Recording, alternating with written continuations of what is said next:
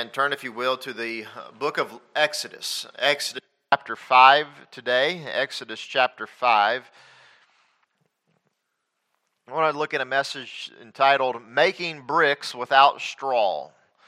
Making Bricks Without Straw. I found that title. It's not original. I found it in one of my Bibles as one of those little headings. You see those in your Bible sometimes. Maybe your Bible has those little headings in your up at the top, or sometimes in the margins or things like that. But I thought that was a great title to the message today after I was studying it out and looking at making bricks without straw. That's exactly what's happening. And that's in some ways what God puts on us to do in our lives. Maybe you've heard the old phrase, when life gives you lemons, what do? Make lemonade, right? The problem is this, I found out with life, is that life doesn't usually give you lemon, amen? Usually gives you rotten tomatoes and it says make lemonade, all right? I mean, that's usually the way life is. I wish it was always, if life gives you lemons, make lemonade. But that's not the way it works all the time. Life is full of disappointments. Learn to glorify God in them. Life is full of disappointments, folks. I don't think that's a headliner to any of you this morning, all right? I don't think that's a breaking news or anything like that. But life is full of disappointments. Learn to glorify God in them. That is where we're at today. In this book of Exodus, we find Moses is in a very precarious position. He is not in a place that he has chosen to be. He is in a place that he doesn't want to be. And he is having to make some very difficult decisions. And at the same time, he's getting berated for it. And he's experiencing much disappointment. And if I were to tell you that you're going to be disappointed with life, that you're going to be disappointed sometimes with your children, you're going to be disappointed sometimes with your marriage, with your job, with your church, with your family, even with your own self and your own, I should say my own sometimes stupid decisions. But the thing is this, is that you cannot allow those disappointments to force you to give up on your life's purpose as a believer. Life's purpose as a believer in Jesus Christ is simple. That is to glorify God in all that we say, think, or do. Whatsoever therefore you eat or drink, what does it say? Do all to the glory of God. Whatsoever therefore you eat or drink, do all to the glory of God. You learn quickly that this life is a bed of roses with all the thorns added to it, right? That's what life is. But we must learn to make bricks without straw. Moses learned this early on in his ministry. He learned this quickly. He learned that it's not an easy job to lead 1 million people out of Egypt or more. Some think this may be 2 million. Some think it's even more. Whatever it is, we know that there was a minimum of 600,000 men, not including women and children and all the animals that had to go with them and the mixed multitude. There's a lot of people that he had to lead out. Remember, if you will, Moses didn't choose this job.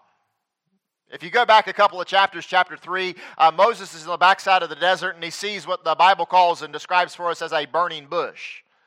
I don't know, it's an accurate description, but in a sense it's not, because the bush wasn't actually burned up or consumed, but it was on fire, but it wasn't on fire. I don't know how to explain it. It was a miracle, all right? Miracles are things oftentimes that you can't explain. Jesus walks on water, and so does Peter. How do you explain that? I don't know. I can't. It's a miracle. A miracle is in front of Moses. A bush is on fire, but it's not consumed. It's a burning bush, but it's not actually burning. It's not actually being burnt as a normal bush would burn. And as he goes up to that bush and investigates this scene, immediately a voice comes out and talks to him, and it's God Almighty, known as Jehovah. And he says, I have not been revealed myself as Jehovah to your forefathers, but I've revealed myself unto you and unto the children of Israel. I am Jehovah. Tell them that I am hath sent you. Remove off your shoes, for the place where thou standest is holy ground. And he does so, and he says, you're going to go back to Egypt. Now, immediately, don't you think that Moses' heart began to sink within him when he said that? I mean, that was 40 years ago he was gone out of there. But do you remember why Moses left Egypt? Because he was a fugitive. That's why. He had murdered a man. He had killed a man. And because he had killed a man, they were going to kill him, rightfully so. And he runs out, gets out of there. He's a fugitive. He's a vagabond. He's in a place where nobody can find him. And there he is in this backside of the desert. And God says to him, you're going back to the place where you're a fugitive. He says, I don't want to. Does he say that in the scriptures? No, but that's what he means. All right? I don't want to do that. I don't want to go back. You got to be kidding me. I can't do this. I mean, what if they don't believe me? And he comes up with excuse after excuse. And I've been studying the life of Moses in our church on Sunday nights. And I just recently went back on this. And we started studying the life of Moses back in 2019. And it's just been an ongoing thing. But I've been astounded with the maturity and the growth that I've found in Moses' life. It's been amazing. Moses has grown he grows throughout these chapters. It's really astounding to see his growth in the Lord. And it's a great example for all of us that we can grow in the Lord. Do you know when Moses really started growing in the Lord? When he was about 80. He was about 80. Now, I don't suppose that any of us are going to live to 120, 140, 150 or anything like that, so you might want to start a little earlier, all right? But it's encouraging, amen, to say the least. If any of you in this room right now think I'm just too old to start growing in God, just go back and look at Moses and realize that none of us are too old to start growing in the Lord. None of us are at a place in our lives where we can't say, you know what, I believe God can really use me at this point in my life. I believe God really wants to work in my life, in my heart right now. You're not too old. You're not at a place where God cannot use you. You still alive? You breathing? Come on now. All right. You breathing this morning? God can use you. God can use you. But life is going to be disappointing. So I don't really agree with the statement that some people say sometimes. I don't think it's biblical, nor do I think it's spiritual. Some people say these things, well, I didn't choose this. I didn't choose this life. I've said it before, and I probably shouldn't say it. And after studying this out and writing this message, I'm going to try to work on this. But I've said before that I'm a plumber by trade. I didn't choose to be a plumber. Plumbing chose me. And I didn't seek out plumbing. Maybe you didn't choose your job. Maybe your job chose you. I didn't choose to have this kid. Some have heard people say that. I didn't get a choice on having a normal childhood. I've heard people say that too. And I oftentimes want to ask them, what is a normal childhood then?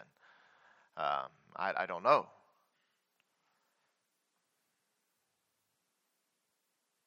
To state it bluntly, a lot of times those types of attitudes are not spiritual. Because what we're doing is we're looking at life in a way that we ought not to be. You see, many times life scenarios we don't get to choose. We don't get to choose them. They're chosen for us. And we're placed and we're put into situations and things that oftentimes that we were none of our choosing. David was just a 13-year-old lad keeping sheep, having a good time, enjoying the outdoors. I can imagine being 13 years old in ancient Hebrew time. Can you imagine that? I mean, with the bears and the lions. I mean, I mean, as a kid, I used to tell my mom, I'm going to the woods. I mean, that literally meant I was going like 50 yards away from our property, okay, into this little bitty patch of woods that really wasn't like 5 pine trees, okay? So, I mean, that was the woods. Wow. My kids talk about the woods behind the house. We're going in the woods, you know. But David was in the woods. I mean, he was in the wilderness. I mean, he was a boy just running all around. And John tells me about how him and his brothers were out in the woods, you know, in Pennsylvania. I mean, for, hours at a time. I think, man, if my kids were gone for hours at a time, I mean, I'd be worried sick, you know. David's having the time of his life. And then all of a sudden, Samuel shows up, pours some oil on his head, and says, you're going to be the next king. And David, the only thing David's thinking is, man, why is this stuff all over my face? You know what I mean? Let me get back out to the field. By the time he's 15 or 16, he's fighting a Goliath. And by that time, a little bit later, he's anointed king. Saul kind of finds out about these things and realizes what's happening, that this is the next king of Israel. And for about 15 years, he's persecuted. And he's sought after. David never chose any of that. Jeremiah never chose. God told Jeremiah whenever he was thinking about quitting, he says, I chose you from your mother's womb. And Jeremiah didn't get to choose his life's goal. Daniel was there with his family. Everything was going just fine. Then one day, here comes this king Nebuchadnezzar, and he steals him away from his family. And most likely, his family were killed in front of him, and they were brought and hauled off down to Babylon. And he was forced to learn a language that he didn't know about, and he was forced to live in conditions that he didn't like. Yet he chose in those particular times though there was great disappointment in their lives, they chose rather to glorify God and trust God even in times of disappointment, even in times of difficulty.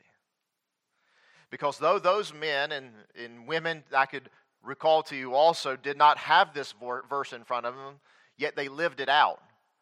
And we know that all things work together for good to them that love God, to them who are the called according. And we oftentimes leave off that last part, don't we? You ever thought about it? We know that all things work together for them and we know that all things work together for good to them that love God, to them who are called according to His purpose. His purpose. Not called according to my purpose, but His purpose. I'm to live for His purpose, not my purpose. And when you live for your purpose, you end up eating bad fruit and condemning all mankind. You follow me? When you live for your purposes, you spoil things, you mess up things, and things don't turn out the way that they should be. And oftentimes, but life is full of disappointments. That's obvious. The main question I have to ask you is this morning is how are you and I going to handle life's disappointments? Are we going to cry and bellyache? Are we going to get upset and mad? Are we going to become impetuous and rash and harsh and hasty? Or are we going to see life's disappointments as rather not life's disappointments, but rather God's appointments to glorify Him? God's appointments to glorify Him. Let me just tell you this real quickly, is that the world's going to disappoint you. Amen? The world is going to disappoint you. Look here in Exodus, he says, God tells him to go down to Egypt, talk to Pharaoh, tell them to let my people go. And Moses waltzes in there with Aaron, and afterward it says, and Moses and Aaron went in and told Pharaoh, Exodus 5:1, thus saith the Lord, God of Israel, let my people go. I mean, I love that verse. Don't you? Let my people go. I mean, don't you think that Moses thought? I mean, you got to realize that in my mind, what I'm thinking, what I'm seeing here is that Moses thought, and you'll see this at the end of the chapter too, is that Moses thought when he walks in and says, let my people go, that Pharaohs are going to say, all right, sounds good. What do you want? You know what I mean? What can we provide for you? You know? And that's not what happens. It says that they may hold a feast for me into the wilderness. And Pharaoh said, who is the Lord, that I should obey his voice to let Israel go? I know not the Lord, neither will I let Israel go. And they said, the God of the Hebrews hath met with us. Let us go, we pray thee, 3 days' journey into the desert, and sacrifice unto the Lord our God, lest he fall upon us with pestilence or with sword. And I was thinking about that 3 days' journey. I don't know that God ever really told him to go 3 days' journey into that. I almost feel like this is a concession by Moses to say, well, if that doesn't work, just let us kind of slip off into the wilderness for a couple of days and we'll come back, okay? Because God's intent was that literally that the people left. I never find God telling Moses this. Never find God saying 3 days journey. You'll find as you read throughout the plagues that God makes it very clear with Moses that there is no 3-day journey involved, that you're leaving, okay? We're done here. We're not coming back. And he makes that even more abundantly clear whenever he drowns the Egyptians in the Red Sea. But nonetheless, the world is going to disappoint you. The world disappoints. And I don't need to tell you that today, but we all need to be reminded of it. Moses is a little bit too hopeful here in the world and what he's expecting from the world. But Psalms tells us clearly, it says, give us help from trouble, for vain is the help of man. It actually says it again in Psalm 108 and verse number 12. He says the same verse, give us help from trouble, for vain is the help of man. In fact, Isaiah warns his own people several thousand years later whenever they consider going back down to Egypt for help, where he says to them in Isaiah 37, he says, for the Egyptians shall help in vain and to no purpose. To no purpose. We must all learn that the help of the world is vain. What does that mean? That means this, is that we cannot place absolute confidence in mankind. They will fail us. People fail us. The world fails us. The world will disappoint. It's good to let that sink into our minds now rather than later. Before we're jaded and get mad at the world, before we recognize it too late in our eyes. Moses had a plan of walking in there and saying, let my people go, but it didn't work out. But why doesn't the tactic work? Moses doesn't have to ask any questions. Pharaoh clearly reveals to him why he can't depend upon Pharaoh. He says, who is the Lord? I know not the Lord. And go to the people of your world today. That is the cry of the world right there. I know not the Lord. I know not the Lord. I don't know who you're talking about. God is not in their thoughts. The wicked, through the pride of his countenance, will not seek after God. God is not in all his thoughts. We must not let the world keep us down in disappointment, but we must learn to teach us from the Scriptures that safety is from the Lord. Help is from God. For the oppression of the poor, for the sighing of the needy, now will I arise, saith the Lord. I will set him in safety from him that puffeth at him. The horse is prepared against the day of battle, but safety is of the Lord. I will both lay me down in peace and sleep, for thou, Lord, only makest me dwell in safety. Psalm 4:8. It's God who we find our life's help. The world says, I don't even know the Lord. Don't put your trust in the Lord, in the world. The world will disappoint you. Don't put your trust in your work. Your work will disappoint you. Amen? Your work will disappoint you. I don't have really the time to read verses 4 through 19, but this portion consumes the majority of the text here. I'll read a couple of verses to just provide some context in verse 4. And the king of Egypt said unto them, wherefore do ye, Moses and Aaron, let the people from their works get you unto your burdens. And Pharaoh said, Behold, the people of the land now are many, and ye make them rest from their burdens. And Pharaoh commanded the same day the taskmasters of the people and their officers, saying, You shall no more give the people straw to make brick, as heretofore, let them go and gather straw for themselves. And the tale of the bricks, that means the amount of bricks that they were supposed to make on a daily basis, which they did make heretofore, or before this time, ye shall lay it upon them, ye shall not diminish aught thereof, for they be idle. Therefore they cry, saying, Let us go and sacrifice to our God. Let there be more work be laid upon the men, that they may labor therein, and let them not regard vain words. Let's just break that down a little bit. What has happened here is Pharaoh, instead of letting the people go, makes things harder on them.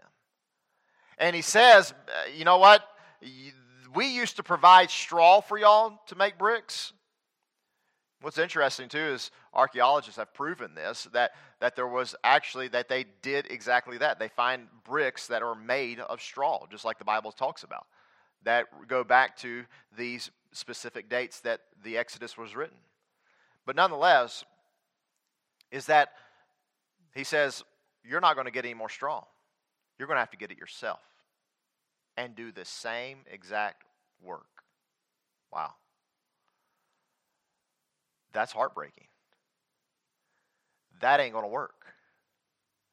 That's not going to happen. Talk about harsh rigor. He demands them to continue to produce the same amount of bricks as they were producing before. But it's just not going to work out. In fact, he tells the taskmasters this. He says, For they be idle. What's interesting is that in Egyptian literature back in this time, that idleness is one of the cardinal sins of the Egyptians during ancient Egypt times. In fact, one of the reasons why you would go to eternal hell or eternal damnation is because of idleness, is what they said. So on two different occasions in this chapter 8, verse number 8 and verse number 17, he accuses them of idleness. And I think so because it just is something to infuriate the taskmasters. They're idle. Oh, if they're idle, man, that's a horrible sin. That's ungodly. That's wicked. Let's just put it on them. Let's just put it on them. What he's saying is this. If you've got enough time to go worship God in the wilderness, then you got enough time to go find some straw, all right? So get out of here. And that's exactly what he demands of them. It was not an easy experience.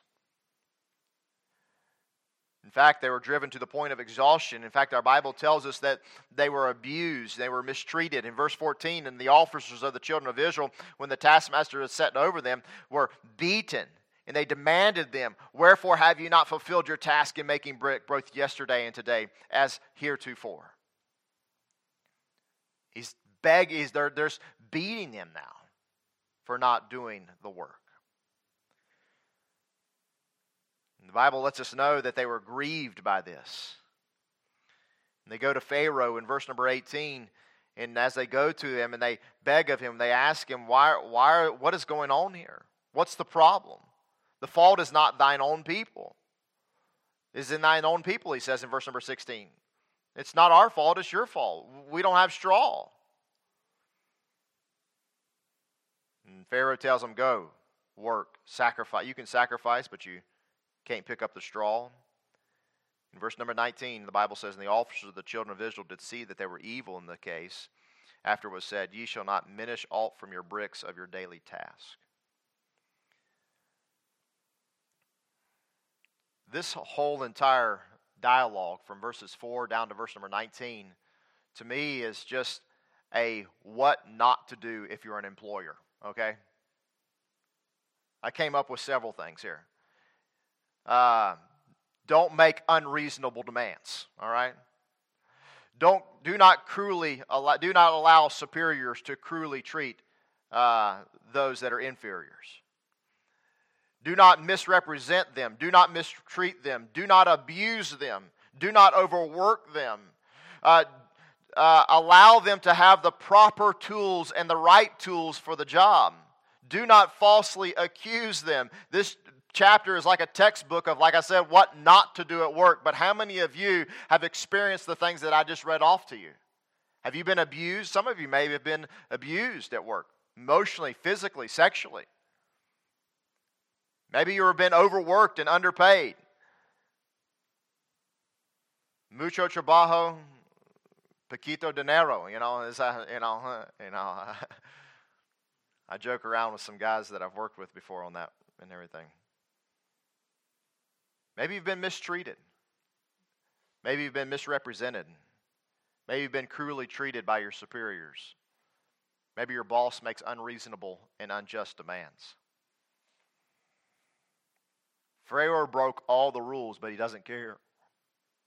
And a lot of times your work doesn't care, it seems like. And you're probably going to experience one of these, if not all of these, at your work sometimes. Are you going to allow those disappointments to make you quit? Or are you going to trust in the Lord and see that God has everything in control? And that simply you and I are just servants at His bidding. I'm not saying that we take abuse. Don't get me wrong. It's not what I'm saying. But what I am saying is this, is that when your work dishes out the disappointments, find those as appointments to glorify God. Find room to glorify God in everything. In everything. As you read the life of the children of Israel, from Exodus to New Deuteronomy, very seldom do you find them, when life dishes out a disappointment, do you very seldom ever find them giving any glory to God. But you do find them, I think, 11 times complaining and murmuring. It's easier to complain about your boss at work than it is to glorify God because of the situation that you're in. What are you doing? What are we doing? Disappointments are coming. But if you suffer for righteousness' sake, happy are ye. And be not afraid of their terror, neither be troubled, but sanctify the Lord God in your hearts, and be ready always to give an answer to them that asketh of the reason that asketh you of the reason of the hope that is in you with meekness and fear, having a good conscience, that whereas they speak evil of you as evildoers, they may be ashamed that falsely accuse you, your good conversation in Christ. For it is better, if the will of God be so, that you suffer for well-doing than for evil-doing.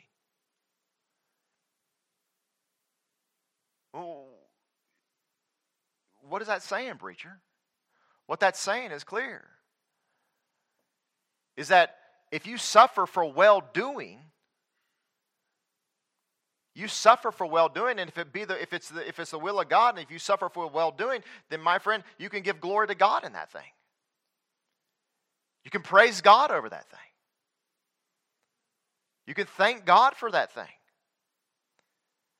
Because it might even give you an opportunity to witness to somebody and to tell somebody the gospel and to give them a chance to open up to you and say, why are you behaving this way when you've been treated so badly? Because I'm a Christian. Because I believe in Jesus Christ. Because I believe in somebody that whenever they nailed him to a tree and he had the power to kill everybody that was around him, he shut his mouth. He closed his mouth. And didn't say a word. Didn't say anything. I'm not asking you to remain in a job that you absolutely hate. Okay? But what I am believing the Word of God is teaching us here is that we learn to glorify God in everything that we do and say and think. Everything. Finally, we see here at the end of the chapter, your work will disappoint you, the world will disappoint you, but your own people will disappoint you too. He says, as they're leaving this meeting that they have with Pharaoh, they walk out the door, and who do they meet? But their good buds, Moses and Aaron, as they're walking up to see Pharaoh too. And what do you think the children of Israel and the officers of the children of Israel do whenever they meet Moses and Aaron? Hey guys, how's it going? Good to see you. I mean, we've been so excited. I mean, we even get to gather straw now. Isn't that great? None of you are laughing. I thought, that's not what they did, okay? This is not what happened, okay? Man, we get more of a workout. Praise God. That's not what happens at all. Our heroes, right? No. They meet Moses and Aaron in the way, and as they come forth from Pharaoh, and they said unto them, the Lord look upon you. I mean, I think that's probably how they said it, We're not given, dramatic reading in our scriptures here or anything like that, or say with emphasis in parentheses. But I mean, the Lord look upon you. What does that mean? In Hebrew, that means we hope the Lord condemns you and judges you. We hope you get put down, man. Because he says in verse number 21, again it says, and judge.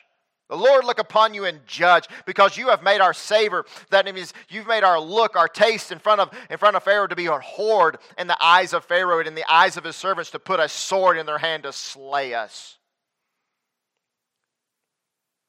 They berated them. They were upset with them. They condemned them for what they had done whenever they were just listening to God. Think about that. They're listening to God. Moses doesn't even want to listen to God, but he listens to God anyhow. And guess what? He ends up happening. He gets judged for it.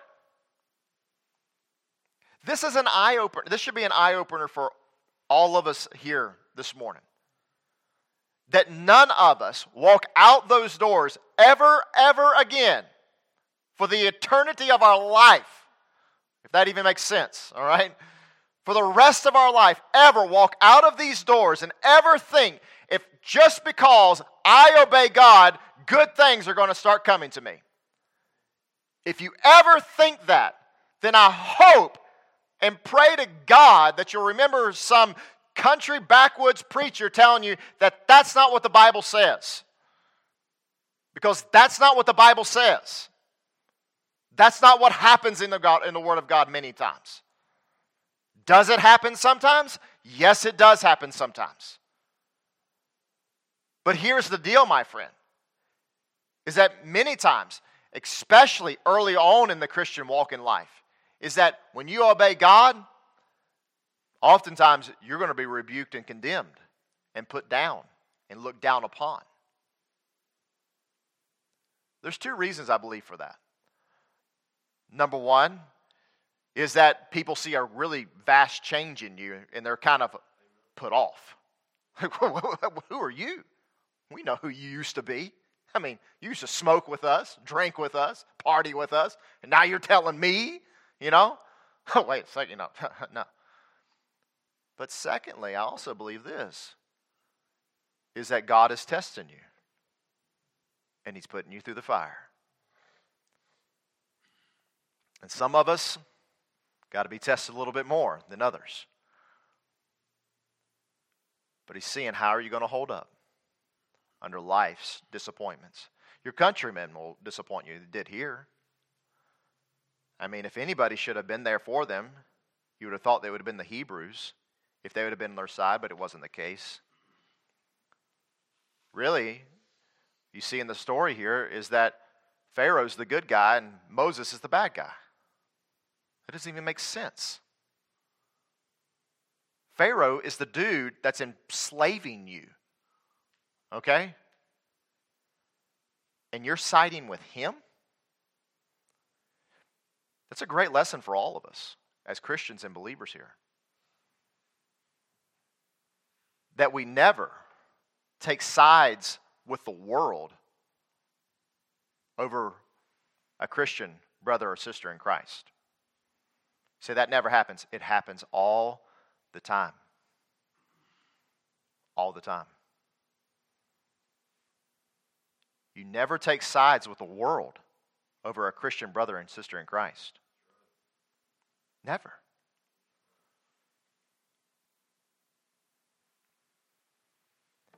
Don't take that to an extreme. People always take things to extremes, okay? All right? I hope you understand what I'm saying there.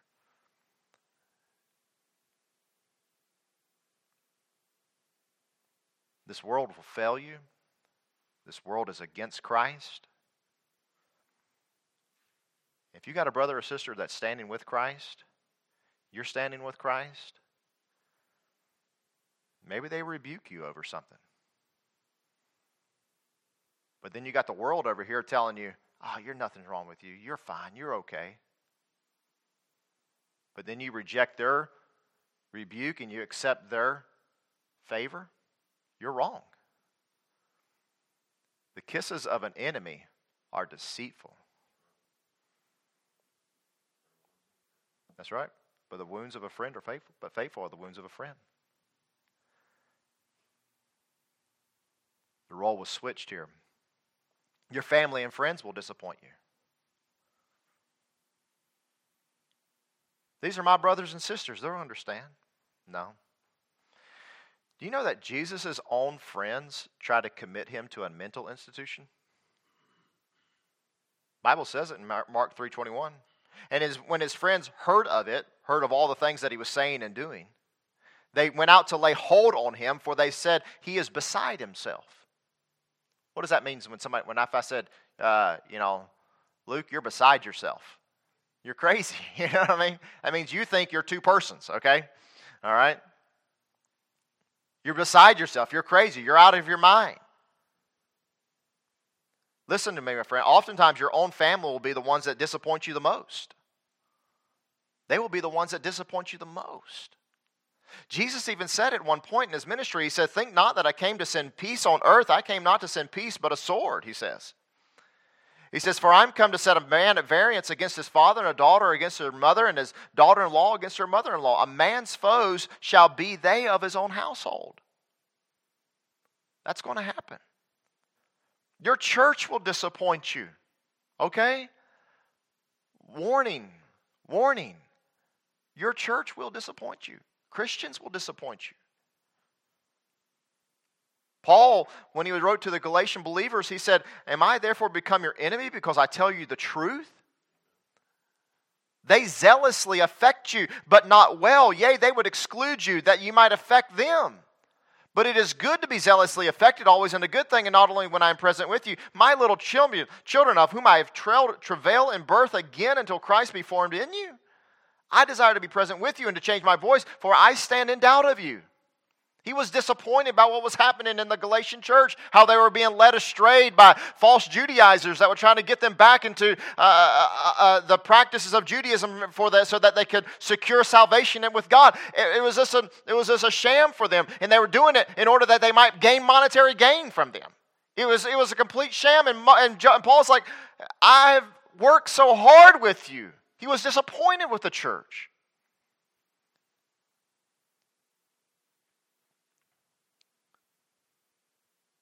And I'm going to stun some of you right here, but look at verses 22 and 23. And Moses returned unto the Lord and said, Lord, wherefore hast thou so evil entreated this people? Why is it that thou hast sent me? This world will disappoint you. Your work will disappoint you. Your own people will disappoint you. Hear me here now. God will disappoint you. When you come to a place where you stop living for the glory of God and for His purposes and His glory, then you will find, even in your own heart, you believe, God disappoints me. Now understand what I mean by that. I don't mean that God does disappoint you, but in your heart you do believe that God has disappointed you. God has failed you. God has let me down.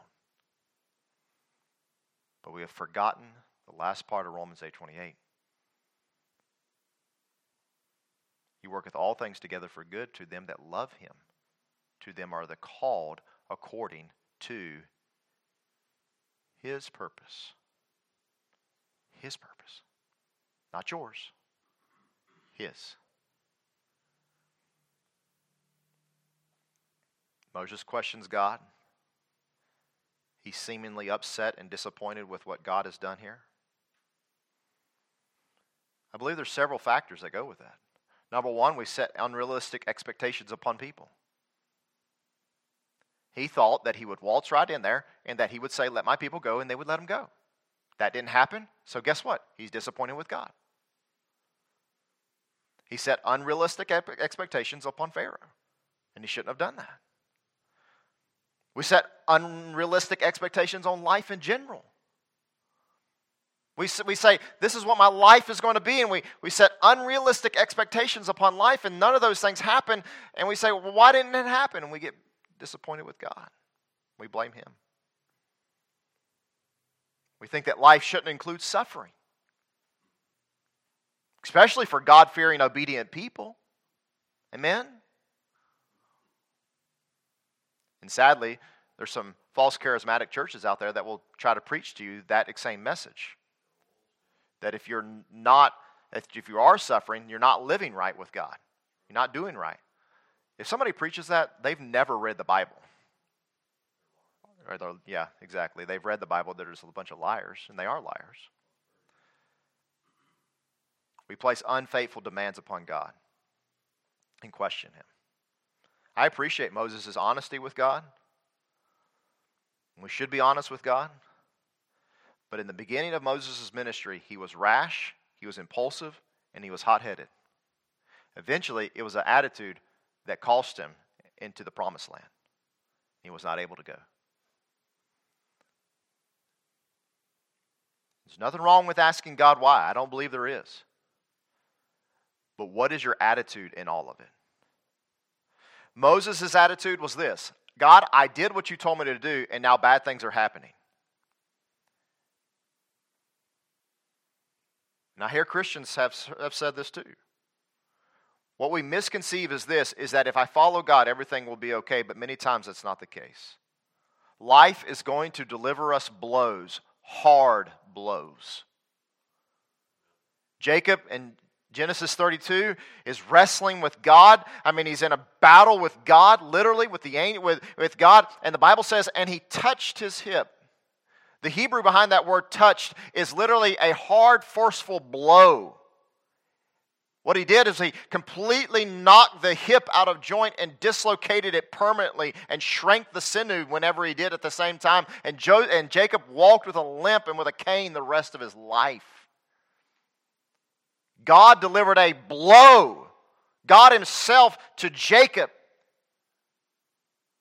What did Jacob do when that happened? Did he let God go, and did he say, forget it, I'm done with this?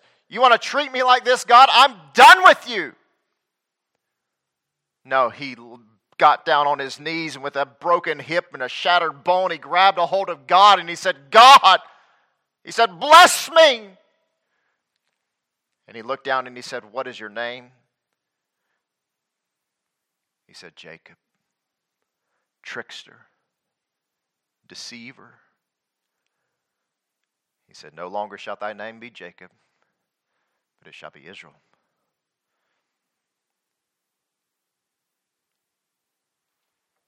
See, my friend,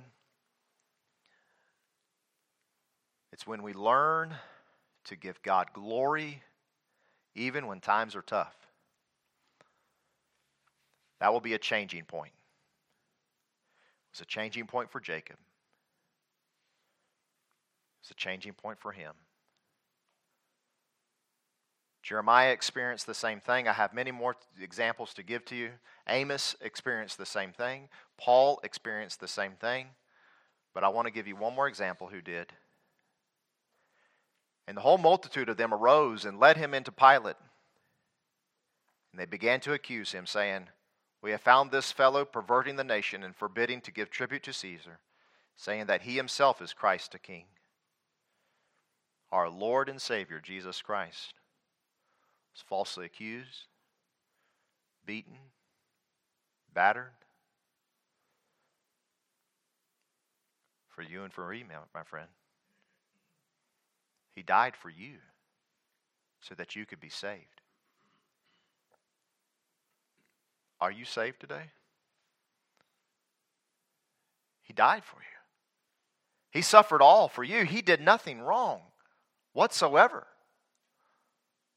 so that you could be saved. Christian, what are you looking like? How are you looking at life's disappointments? Beloved, think it not strange, he says in 1 Peter 4:12, concerning the fiery trial which is to try you, as though some strange thing happened unto you. But rejoice, inasmuch so as you are partakers of Christ's sufferings, that when his glory shall be revealed, ye may be glad also with exceeding joy. If any man suffer as a Christian, let him not be ashamed, but let him glorify God on this behalf.